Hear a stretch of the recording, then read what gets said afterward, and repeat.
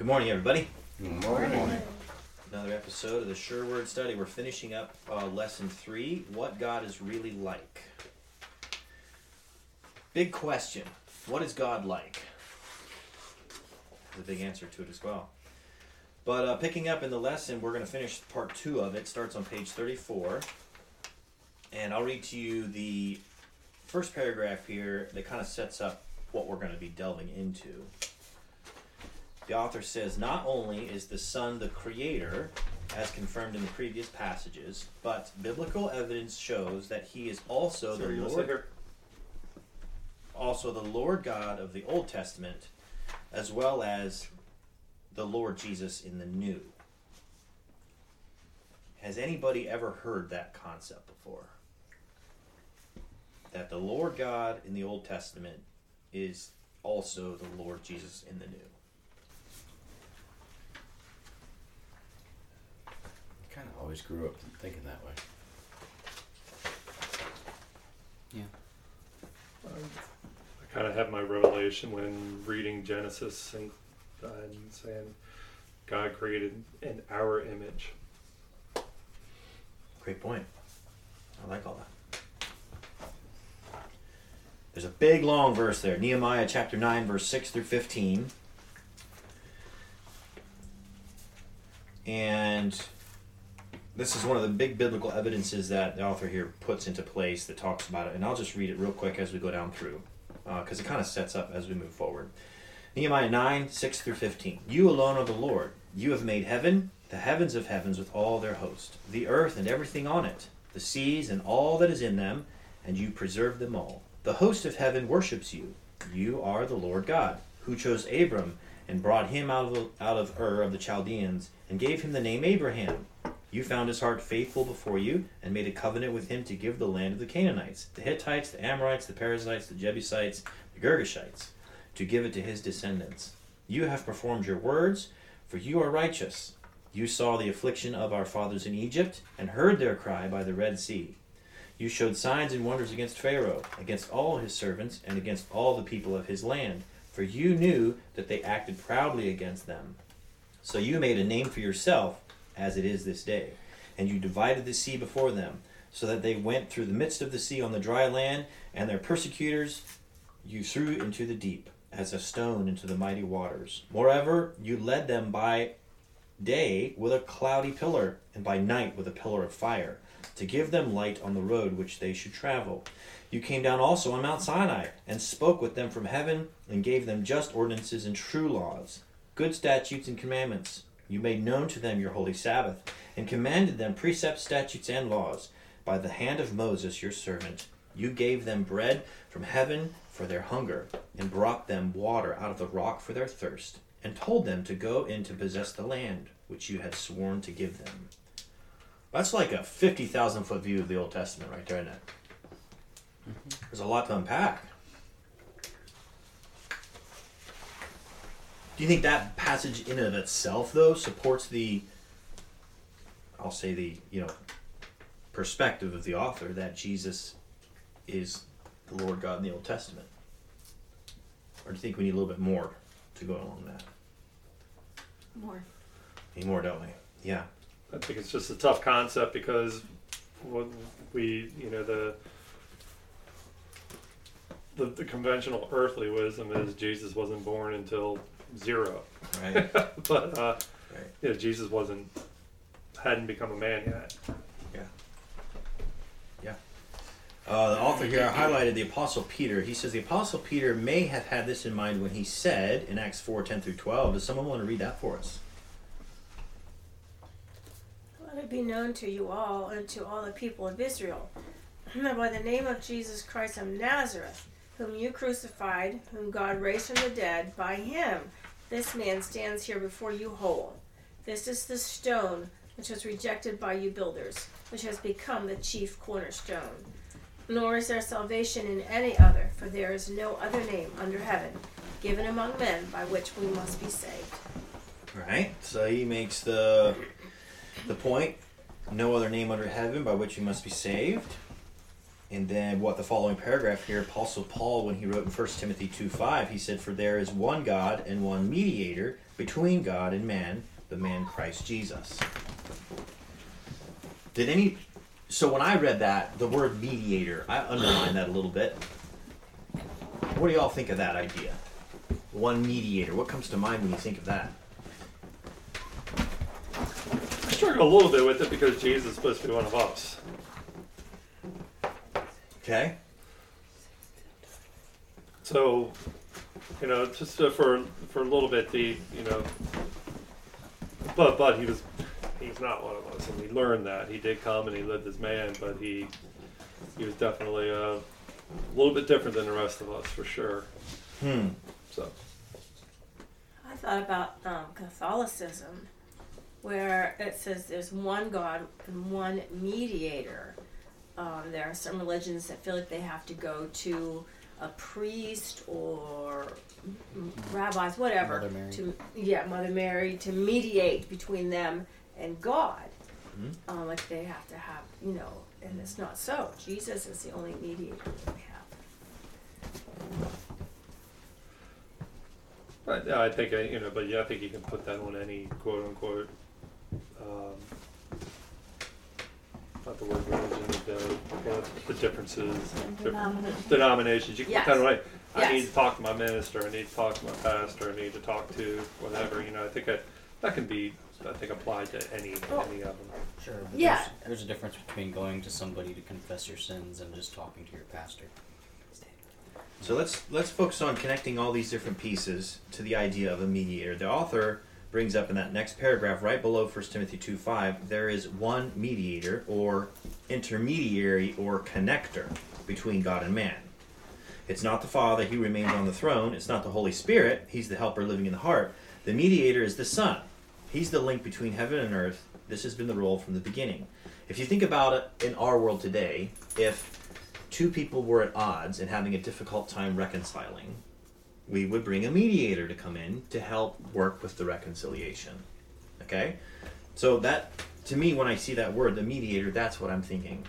Okay? But, depending on your view of God, who's being reconciled to who? Is Jesus there reconciling an angry God to you? Or is Jesus there reconciling you to God because you're the one that changed? So that's very interesting, two different views to interpret that. And you guys made the point when you're talking about some of the religions who kind of focus on, we need this mediator because we have to go through this person to get to God because a change needs to be made in God, right? So that's where all that kind of comes from.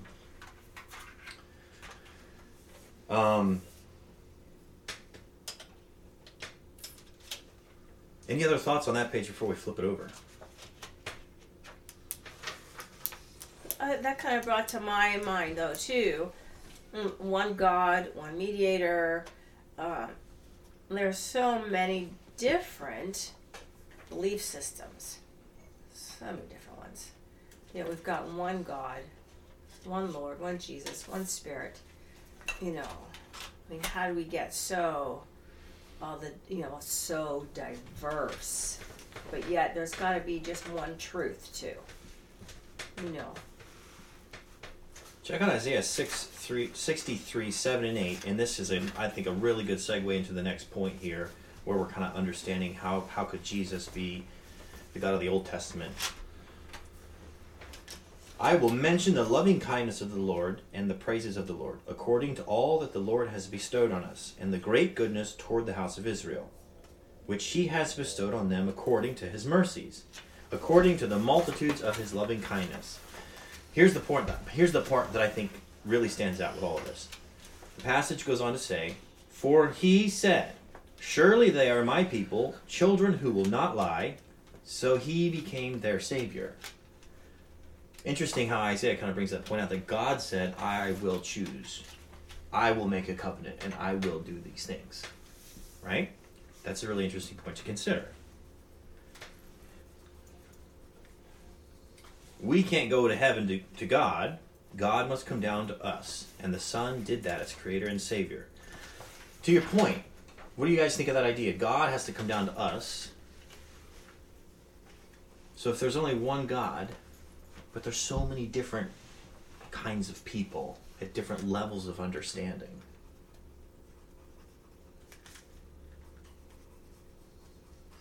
Because how we're looking at it is very limited. We're looking at it as a human being, which a normal human being has one personality, one characteristic, Okay. or not one characteristic, but characteristics that are Mm-hmm. specific for that person. They have one Where- identity.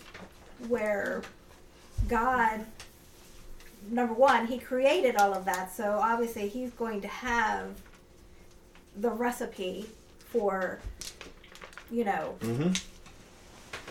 I don't know, encapsulating all that. You know what I'm trying to say. Well, I guess an analogy would be like, you have a truck. So different people's approach to that truck will vary. Like a driver will approach a truck differently than a mechanic will. A mechanic will approach the truck differently than what the engineer did when they were designing the product.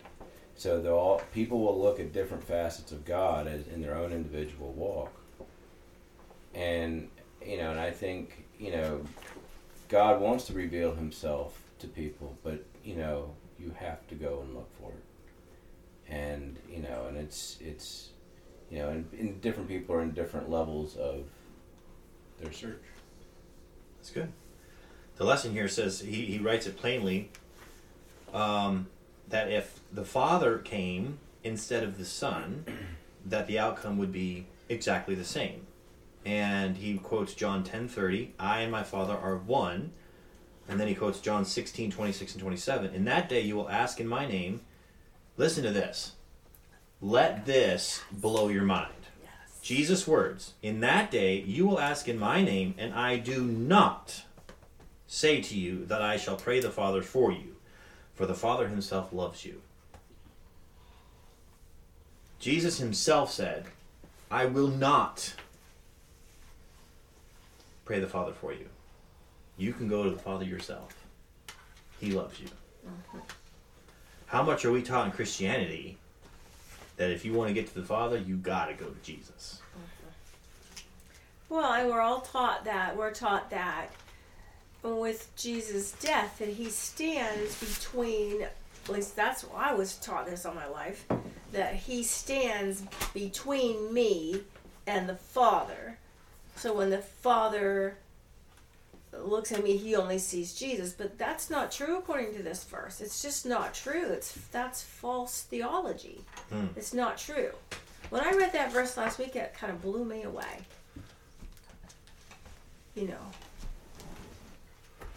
I'm gonna back up a little bit here because I'm a little confused on the little bit before. So who did people pray to before Jesus came to earth? I guess Father God. They prayed to God, right? God. Yeah. So, Yahweh but there wasn't a concept of God being as a human prior to Jesus coming here. So that's why I'm a little That's a really good question. Other than the made confused on that. Other than made in God's image, in Genesis where so that's an early text. So I think that it was always understood that God is a humanoid, that we were created in His image. So tie that in to what the lesson's pointing out, because right now contextually tied into Jesus is the Lord God in the Old Testament as well as the Lord Jesus Christ. And that's where I'm definitely, my brain is going. So maybe we need to keep moving through and see if there's some more answers that come out. Because I read this last night and that confused me last night too, and I'm still. More, you have something? Yeah, I was also wondering about that verse that says where Jesus was talking. He said, "No one comes to the Father except through me." And I was wondering how That I understand. How does that? But I'm going back to, unfortunately, I'm going back to Old Testament times, and that's where I'm confused on how it applies to the Old Testament.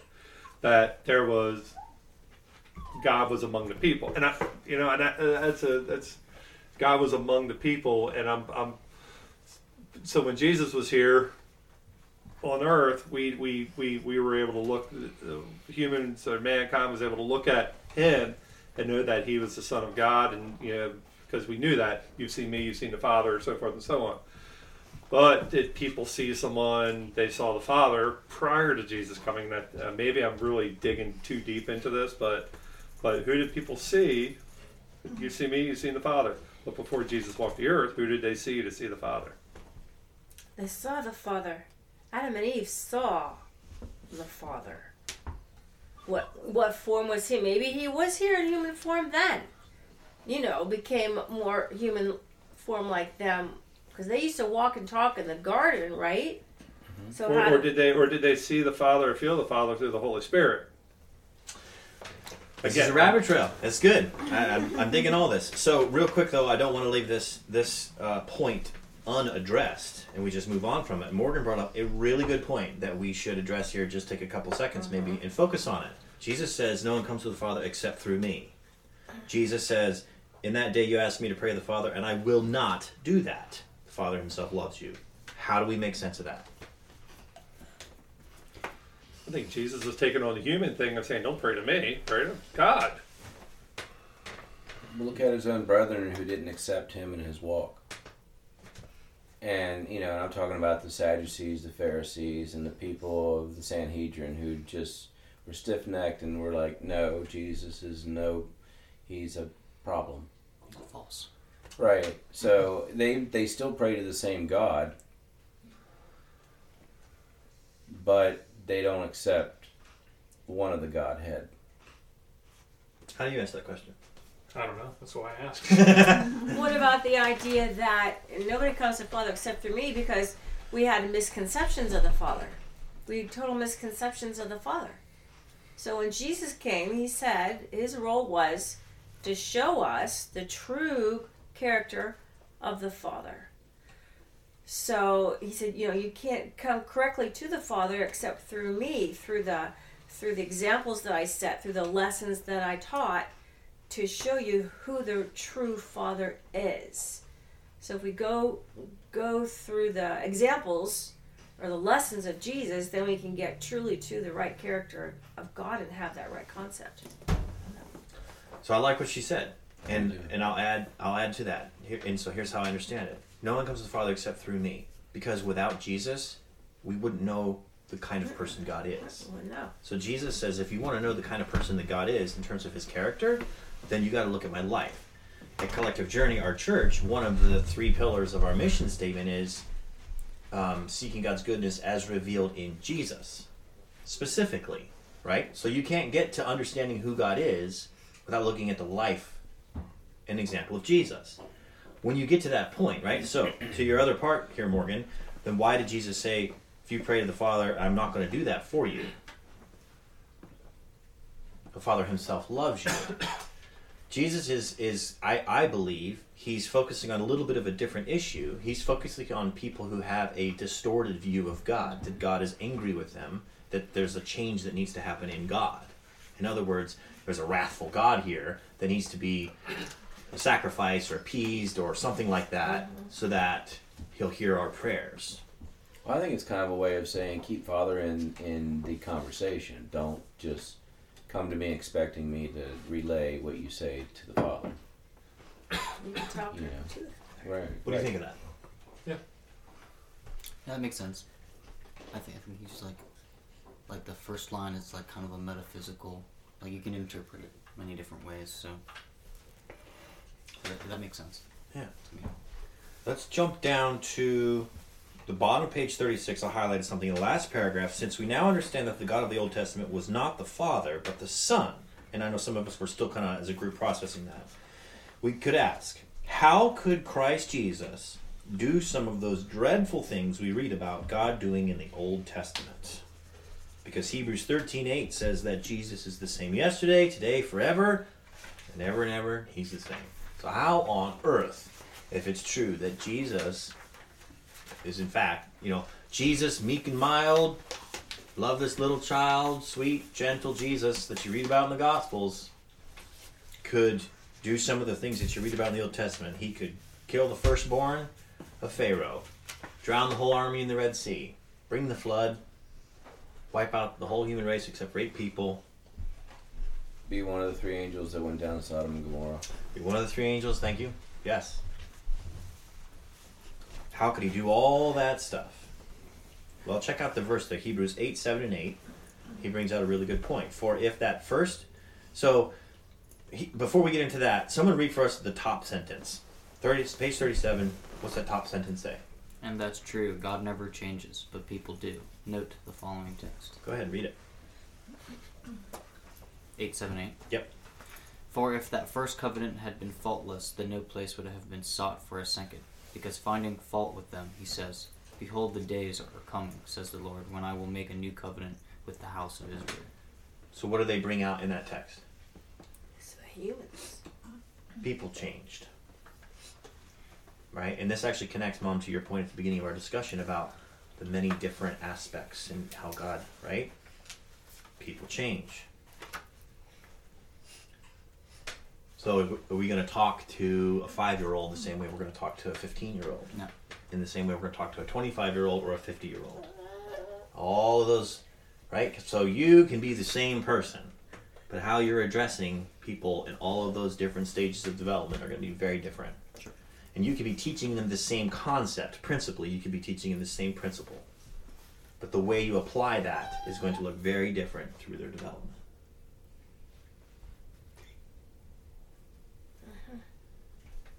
Right? Right. So there are times when I need a still small voice. There are times when I need thunder and lightning like Mount Sinai. There are times when our children need thunder and lightning like Mount Sinai. And there are times where they need a still small voice. Right? Does that make us different people? Mm-mm. It's how you approach the needs of the person at the time.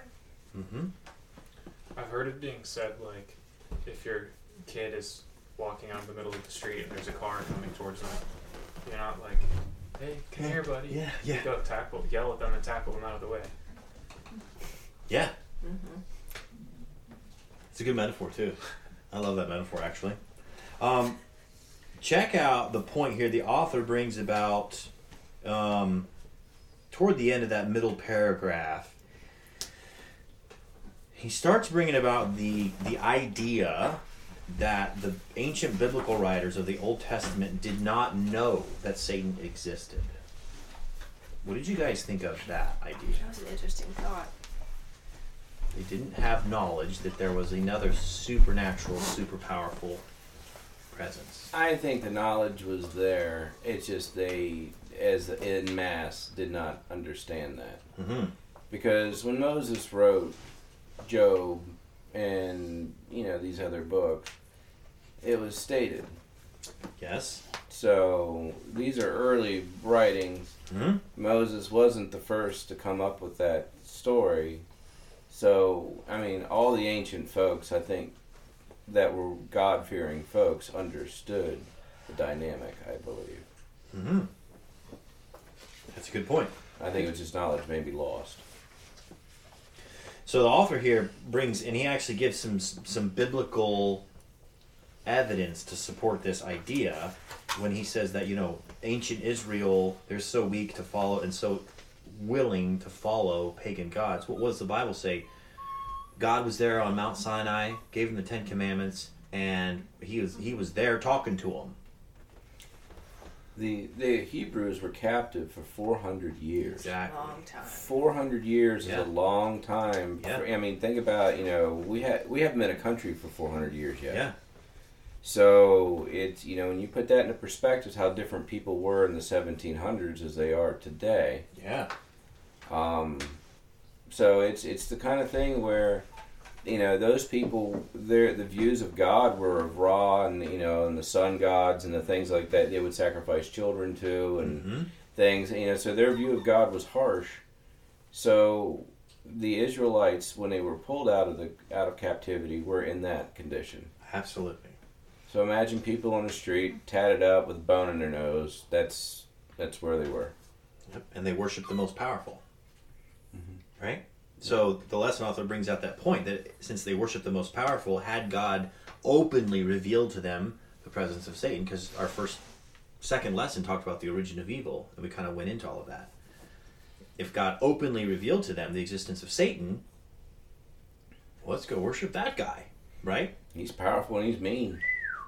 Don't want to make him mad. I've just realized that maybe that's why the plagues had to be. Because he had to show them his power. He had to show them who he was, because after 400 years, they didn't even know. Well, the scriptures say, or about the plagues in Egypt, that God, the specific plagues that God used were plagues toward the gods of the Egyptians. Correct. Specifically. So he had to show the Israelites who I'm more powerful than your gods. Exactly, yes. to get their attention. Yes. Otherwise, they wouldn't have followed Moses and gone out. Yeah.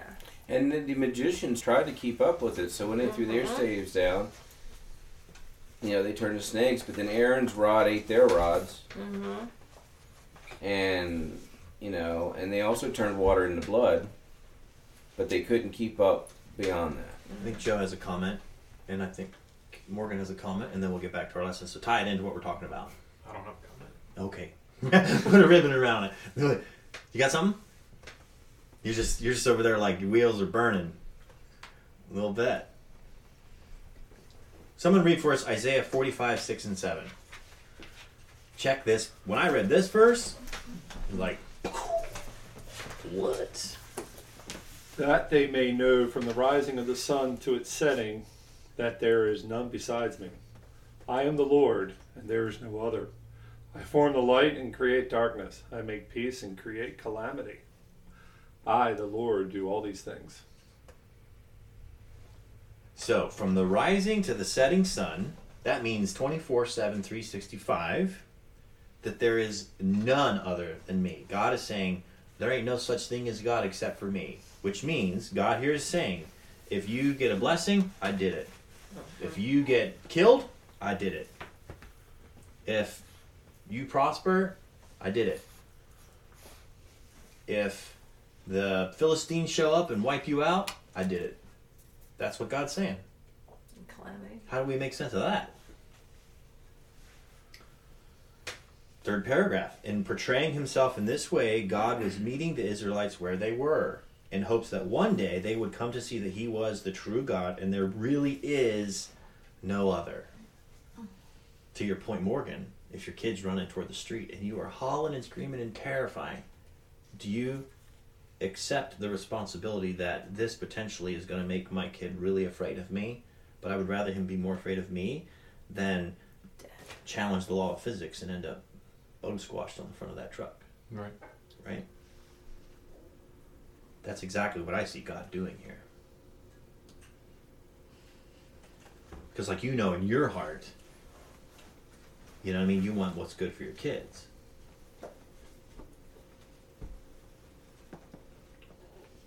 And then the Bible author here gives some evidence with the book of Job about how Satan was there, having a heavenly council, challenging God, right? Satan caused a whole bunch of problems, but then toward the end of like verse 9, 10 of Job chapter 2, Job's wife comes to him and says, do you still hold fast to your integrity? Curse God and die. But he said to her, you speak as one of the foolish women speaks. Shall we indeed accept good from God, and shall we not accept adversity? And all this Job did not sin. So Job himself, right? To your point, Mark, yeah, Moses wrote this, so obviously he knew, but Job didn't know that there was another force at play. Well, I think where the confusion could be, and I, for one, am part of it, is, well, if God does this, I thought God was love.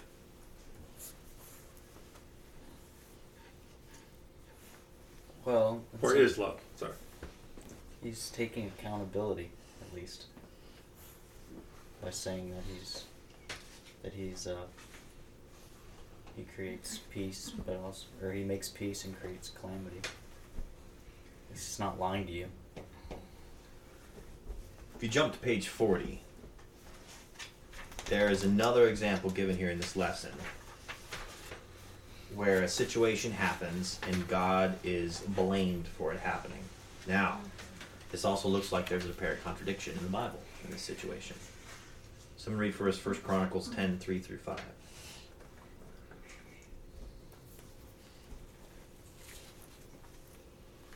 Joe, go for it. The battle became fierce against Saul. The archers hit him, and he was wounded by the archers. Then Saul said to his armor bearer, "Draw your sword and thrust me through with it, lest these uncircumcised men come and abuse me." But his armor bearer would not, for he was greatly afraid. Therefore Saul took a sword and fell on it. And when his armor bearer saw that Saul was dead, he also fell on his sword and died. So how did Saul die right there in that passage? Killed himself. Killed himself. Yep. But just 10 verses later, the Bible says, "So Saul died for his unfaithfulness which he had committed against the Lord, because he did not keep the word of the Lord, and also because he consulted a medium for guidance. But he did not inquire of the Lord, therefore he killed him." Therefore he's referring to God there, right? Therefore God killed him and turned the kingdom over to David the son of God. So, did God kill Saul, or did the king commit suicide?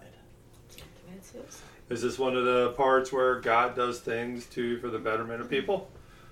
Why did God do certain things? Because they had to learn something. Like the flood and everything. Mark, comment.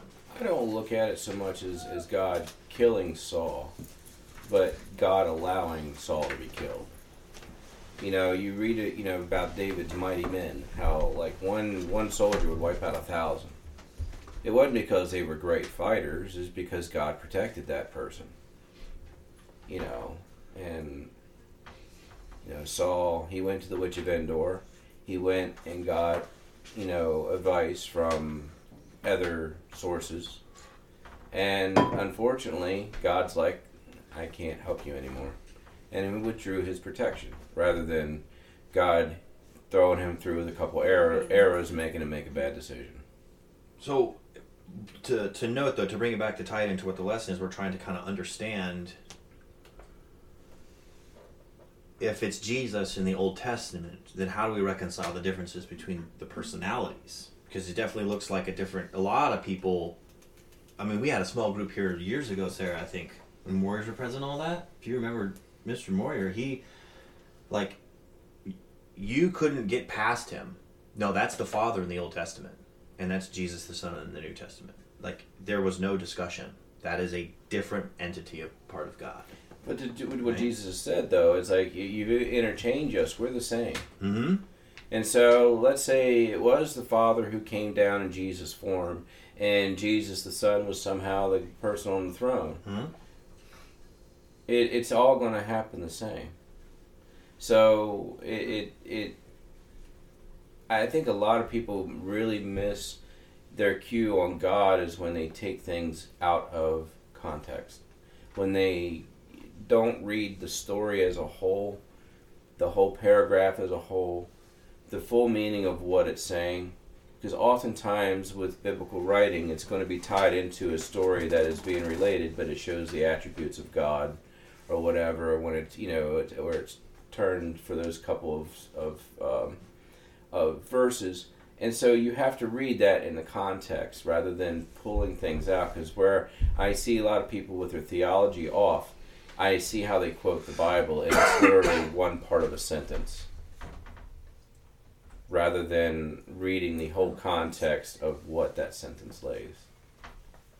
So, to bring it back, tie that back into the question, did God kill Saul, or did the king commit suicide? He committed suicide. I would say he committed suicide. Yeah. So why did the Bible writers then record that God killed him? Because they believed that God was in charge of good and bad and everything. The good, the bad, and the ugly. They blamed God for it all. Because they didn't realize the evil spirit that was behind a lot in the background too. Go back to Isaiah 45, 6, 7. I make peace, I create calamity. A metaphor that I like to think about. Okay, again, we do this a lot. Almost every week we bring this up.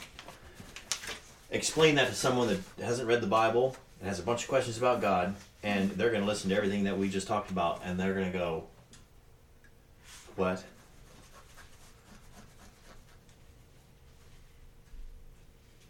Does that make sense? How do we explain these ideas in a way that someone who has lots of questions or is really on the fence Because when Jesus comes, how many groups of people will there be? 2. Okay? Sheep and the goats, the lost and the saved. Okay? But in all through human history, there's always been 3 groups of people. Saved, the lost, and those in the middle who were like, I'm not really sure. So how do we teach these concepts about God that makes him look good? Okay? Because then again, the law of worship,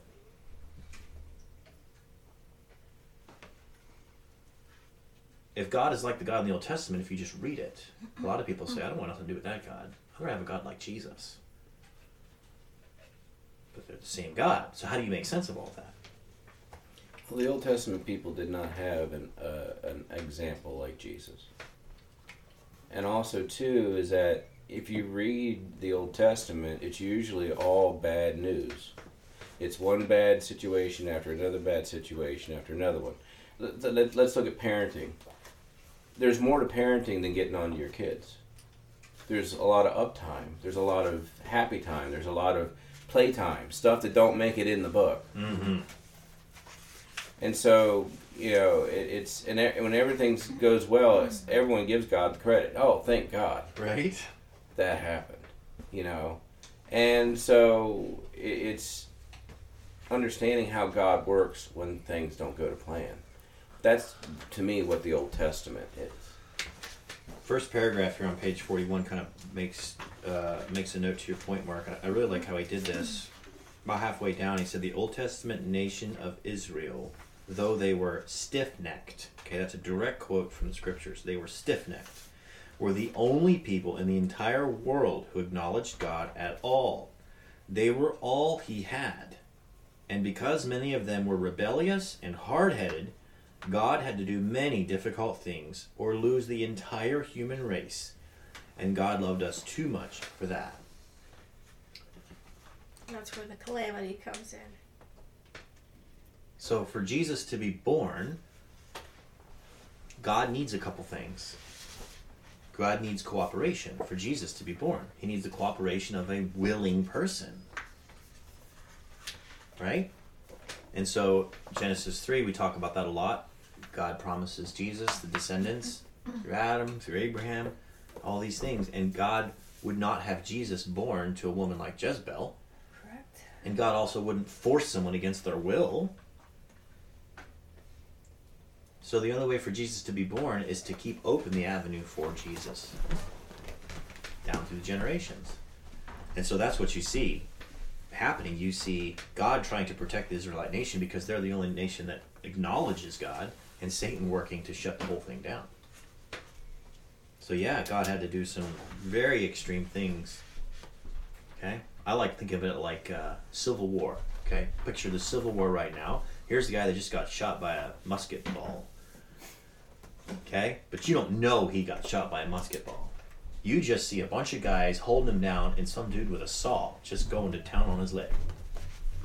And there's blood everywhere and he's screaming bloody murder and it's a horrific scene. From an observer perspective, not knowing what's going on, what does that look like? Torturing him. Yeah. That would produce an immense amount of fear and trauma in you to witness that. But what are these guys holding this person? Are they trying to kill the guy? Trying to save his life. So they're taking some drastic actions to make it happen. Okay? So what would be even worse was it if there was a person there who knew what was going on, but came up to you and said, can you believe what they're doing to that guy? They're horrible people. They're taking pleasure in causing him so much pain. That's Satan. That's what Satan does. That's a lie. Satan knows the kind of person God is, and he's the one that shows up and says, can you believe what he's doing? You can't trust him. Slithers in there, doesn't he? Slithers right in there. That's exactly what's going on. So Jesus says, okay, well, I'm just going to show up myself and show them firsthand. They can touch me if they want to. I guess that's why it boils down to us really understanding who the Father is. Mm-hmm. And his character. So that when those little doubts or lies come in, we're like, no, that's not true. You know, really getting to know him. To me, some of the things that God did in the Old Testament, even if they could be interpreted as loving, they seem still to me like a violation of free will. You have an example? Yeah, I'm thinking about the time that I guess the Israelites were marching through a certain area with the ark. Okay. And, the rule was if you touch the ark, you die. Mm-hmm. And at one point, they went over a bump or something, and the ark tipped, and some people were trying to save it, and they just died by touching it. Yeah. And it seems like even if it is an act of love overall, it seems like for those people who died because of it, it was like using them, these innocent people, as an example for others, and that just doesn't seem fair to me. So how do you understand that then? So if you... And we know it's not natural. Like, right. You don't touch gold and you die. Right. It's obviously an act of God. Right. So how do we understand it in a way that makes God look good then? So if God is love, then God never changes.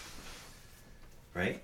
So then the way I look at those situations, Morgan, to your point, obviously it's not a problem with God. It's a problem with my own understanding. Because God is love. It's an absolute. So there's a way to understand those stories that makes God look good, that makes God loving, that doesn't make God look arbitrary or... Because when you read it like that, it makes him look like he's severe. It's arbitrary. He's just like punishing because I had a rule. Don't touch the ark. And you did, so now you're dead. Right? If you have a bare electric wire and you tell your kid, do not touch that, he's telling you out of love. The ark was a powerful generator of extreme high power energy. That's how I picture it. God's presence was in there. And he had it ordained only certain people could be anywhere near it because just that power was deadly. Because we just, as humans, we couldn't be near that without it being protected. And that's why out of love he said, don't touch this. It will kill you if you do. Because of the energy that was in there. Just like you tell your kid, don't put your finger in this socket because if you do, it could kill you. So if your kid does go ahead and still do that and they die, it wasn't because you were mad or hateful and killed them. It's because they didn't follow your rules of protection and not stick their finger in there. You know what I mean? That's how I see it. That his power was so great in that ark that although they were thinking they were being helpful, which they thought they really were, there was just so much power there that their human bodies couldn't withstand that.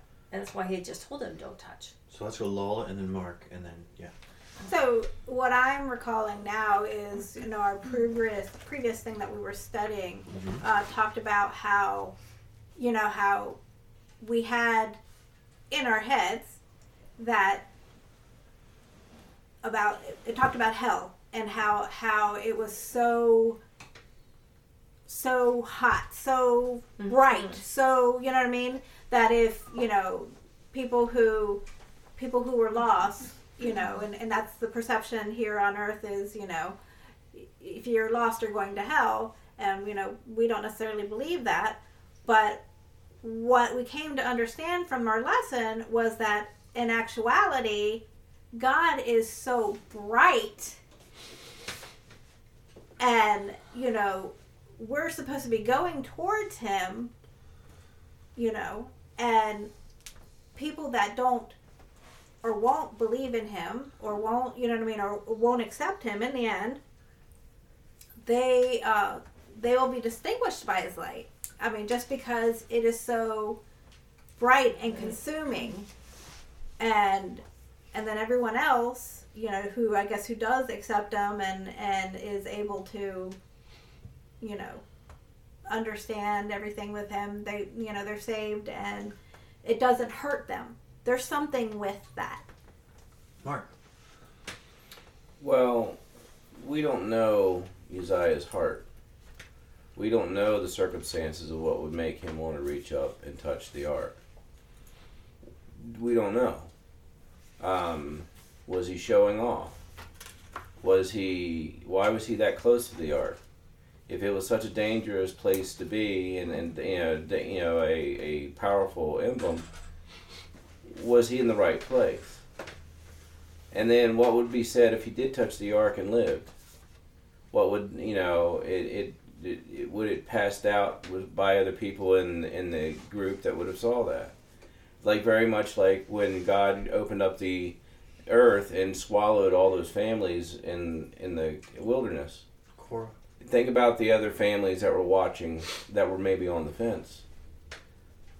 Having that happen miraculously and swallowing those people up, tents and everything, and closing right back up again is miraculous. And there's no question. And so that probably for the sake of the many, God lets things happen for the few. So this is actually a really great segue to close this lesson and segue into next week in lesson 4, because it talks about God wants to be your friend, and it talks about the tabernacle and the sanctuary system in the Old Testament, because what you're talking about, Morgan, was Uzzah when he reached up. Was Uzzah? Uriah. Uriah the Hittite was the other one. That's Uzzah. Yeah, Uzzah reached up and touched the ark. So to kind of close things down, how I understand the situation, in the Old Testament sanctuary system, it's all symbolic and theater to teach. Again, who's God working with? Israelites, 400 years, illiterate. If you're trying to teach an illiterate person something, how do you teach them? You don't read. Right. Show them. You show them through action, right? Maybe put on a little play for them. It's an action. You demonstrate it by action. So all the elements of the Old Testament sanctuary are symbolic of the plan of salvation. What does the Ark of the Covenant symbolize? Oneness with God. The Ark of the Covenant is where God's presence dwelt. Oneness with God. When the Ark of the Covenant was in the sanctuary temple, where was it? In the most holy place behind a veil. The Israelite people could not see it. Who could go into the most holy place